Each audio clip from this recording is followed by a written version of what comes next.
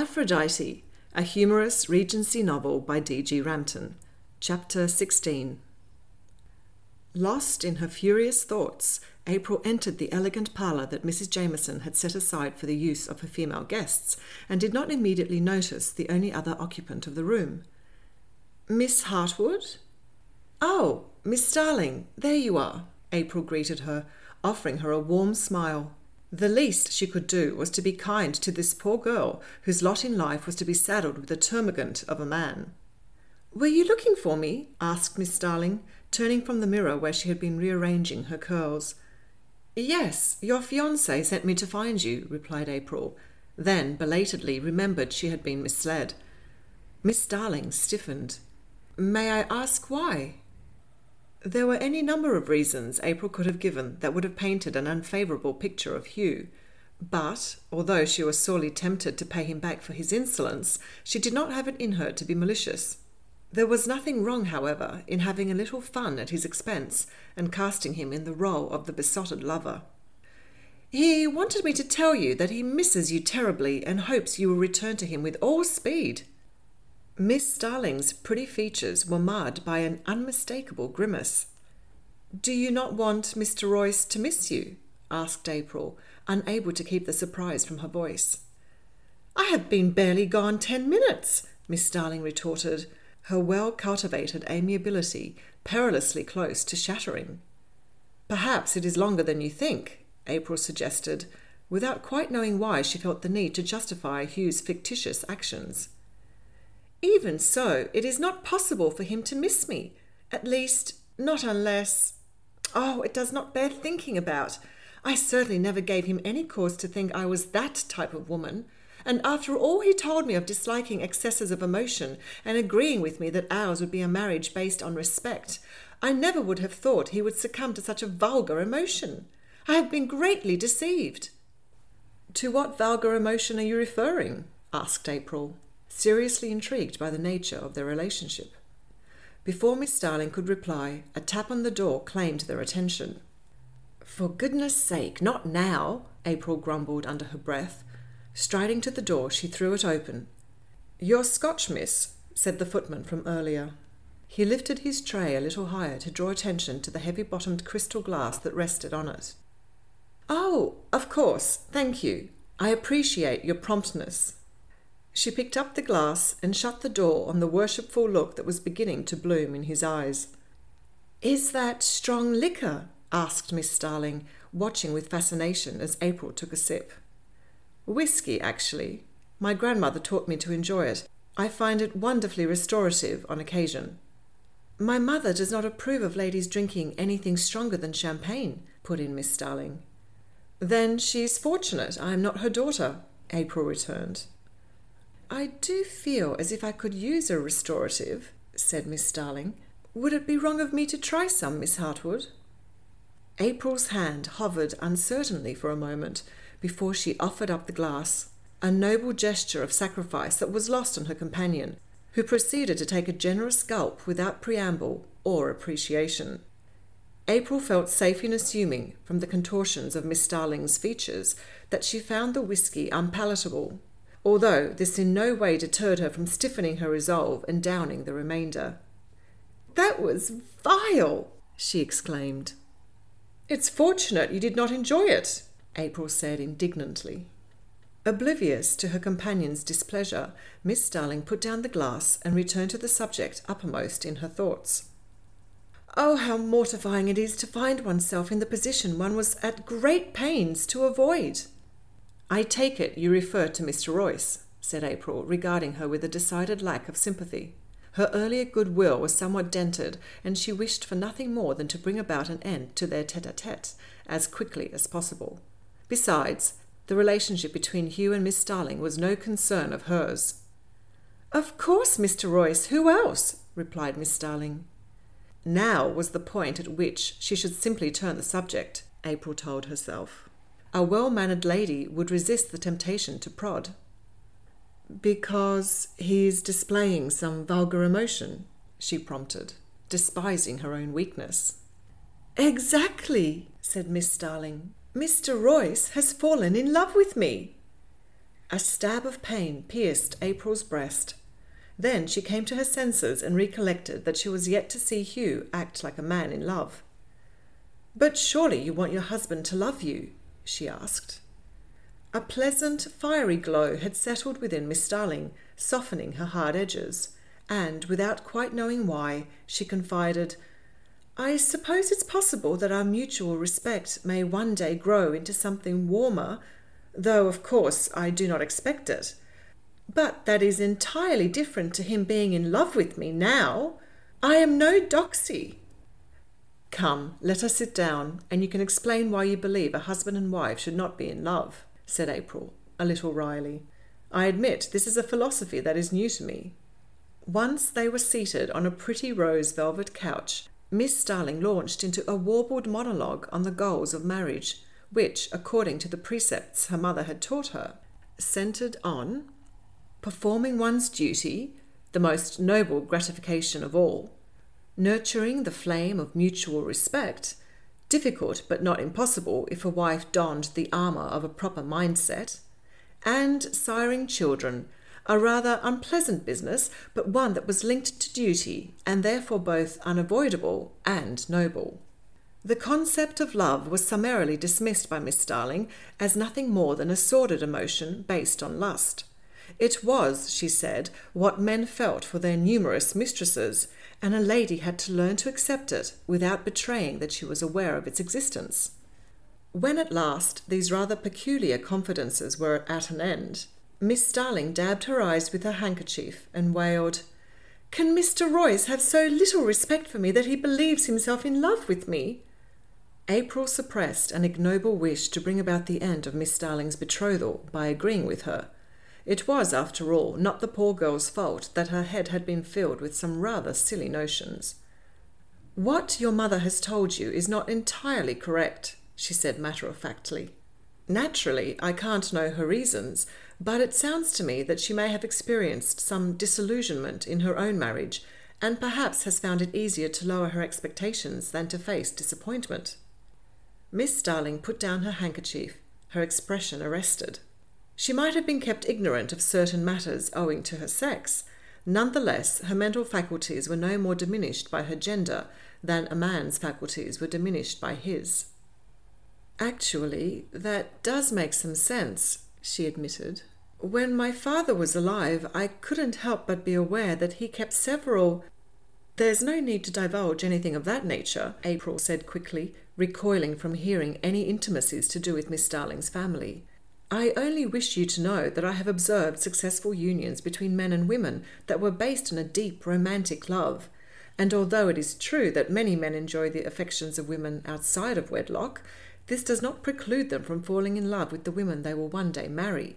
And neither does it preclude this love from being noble and respectful." "Mother says that love is for the lower classes," persevered Miss Starling, although with less certainty. "A true lady does not look for such things in marriage." "Poppycock!" exclaimed April, heartily sick of the opinions of the absent Mrs. Starling. "Your mother has picked up some very strange notions. Certainly in the past, women of our station were often forced into marriages in which love played no part, but we now live in more enlightened times. In the year 1820, we need not fear such a fate for ourselves." "I don't doubt you need never fear such a fate," Miss Starling said, a little wistfully. "It is true, my disposition would never allow me to accept a husband not of my own choosing," said April, consoling her conscience with the thought that her current predicament was entirely different. She was not accepting a husband, but a temporary fiancé. "However, you too need have no such fear, Miss Starling. Mr. Royce appears to be all that is—" She waved a hand in the air as she attempted to find a complimentary word to describe someone she found infuriating. "Amiable?" Miss Starling suggested helpfully. "Why, yes, if you wish." A rather comical look of liquor-induced concentration descended over Miss Starling's features. "He is amiable, at least towards me. I know that is not always the case with others." "Surely that is to his credit," said April. "A man who shows so little discrimination as to be universally amiable would be excessively tiresome. One would never know if one was esteemed for their own worth or because of his lack of discernment." "Yes, how true," replied Miss Starling, swaying a little and rubbing her eyes as if to clear them. "Miss Hartwood, I confess I feel a little strange." April rose immediately and went to pour out 2 glasses of water from a jug that had been left out for the guests. Returning to her inebriated companion, she instructed her to drink both. Miss Starling complied without complaint. When she was finished, she continued as if no interruption had occurred. "But although he is amiable, one cannot deny that his appearance is brutish, and he makes no attempt to soften what nature has given him, either through manners or dress. He is so careless with both, it makes one wonder if he has any respect for all that he owes his station." April decided this uncomplimentary assessment of Hugh must be another transplanted opinion from Mrs. Starling, for it was beyond her comprehension how any young woman could be blind to his many personal attractions. She herself had tried a number of times to dismiss them, and found the task insurmountable. "Mr. Royce's appearance is exactly as it should be, that of a gentleman," she said indignantly. "But if his person disgusts you to such a degree, then you should have refused his proposal." "But how can one refuse such a fortune, and one day a title? Mother was quite insistent." The door suddenly swung open to admit 2 laughing matrons, and Miss Starling's words died on her lips. The interruption served to clear the fog a little from her mind, and she threw April a furtive look, fearful that she had betrayed herself. April did her best to hide her anger, but it could not be fully contained, and, as she rose to her feet, she yanked Miss Starling along with her, causing her to yelp in surprise. "It is time we returned downstairs," April said with forced affability, keeping a firm hold on her arm. "Ouch, you're hurting me," Miss Starling complained under her breath.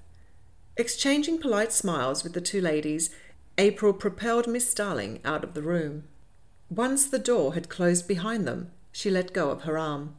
"I beg your pardon, I am told I have a very strong grip," she said dispassionately, and walked off.